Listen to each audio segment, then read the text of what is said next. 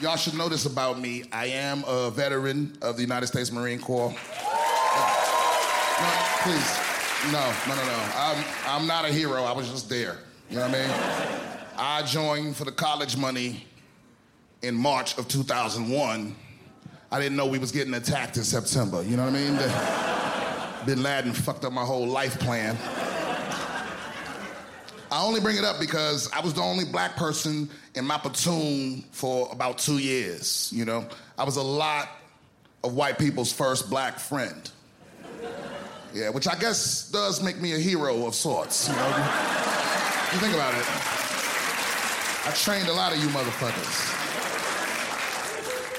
Yeah, it was my first time being around white people. I was immersed. I got my PhD in white folks. I know how y'all think. I know what moves your white spirit. Right? I know 2 things are true about every white person, and you can't convince me otherwise. One is that you can distract any group of white men with a hacky sack. I can't explain this phenomenon. But ladies, it's more effective than a rape whistle. Keep one in your purse. If there's a group of frat boys following too close, just toss it over your shoulder. 100% of the time, the dude in the front will be like, whoa, hey, whoa, wait. Like, they can't resist. It's like catnip.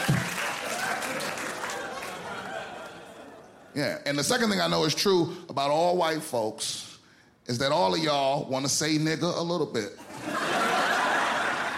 Yeah, this is peer-reviewed research. I don't give a fuck how you feel about it. Right? Because it's the only thing in America you can't just freely do. You gotta think about it. You gotta make sure the coast is clear. You know? You see a group of black people in the corner, they tossing N-words around like they juggling knives. You think to yourself, ooh, dangerous. I wish I could participate. Right? It makes you feel 99% free. It's okay, we're being honest here. Right? All of you've done it. You got comfortable with your first black person.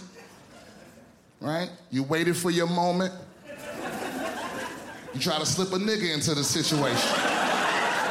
Be honest. And you didn't get the response you was looking for, did you? And then what did you do? You try to act confused. I'm sorry, it's just a word, and y'all be saying it. What if it's in a song? What if it ends with an A and not an ER? All that bullshit, right? And here's the thing, I'll give it to you. Logically speaking, it don't make 100% sense. But it don't have to. Just follow the rules, nigga. Because you do understand the concept that it's certain shit you just can't say to certain people. You only get confused with the word nigga. For example, you don't call your mother by her first name unless you're a fucking weirdo. Right? Only the weird kids did that where I'm from. Right? Sir, what is your mother's name? Eileen. Do you call her Eileen to her face? No, not at all. But that doesn't make sense. That's her name, is it not? Other people call her Eileen. It's definitely in a few songs. Right?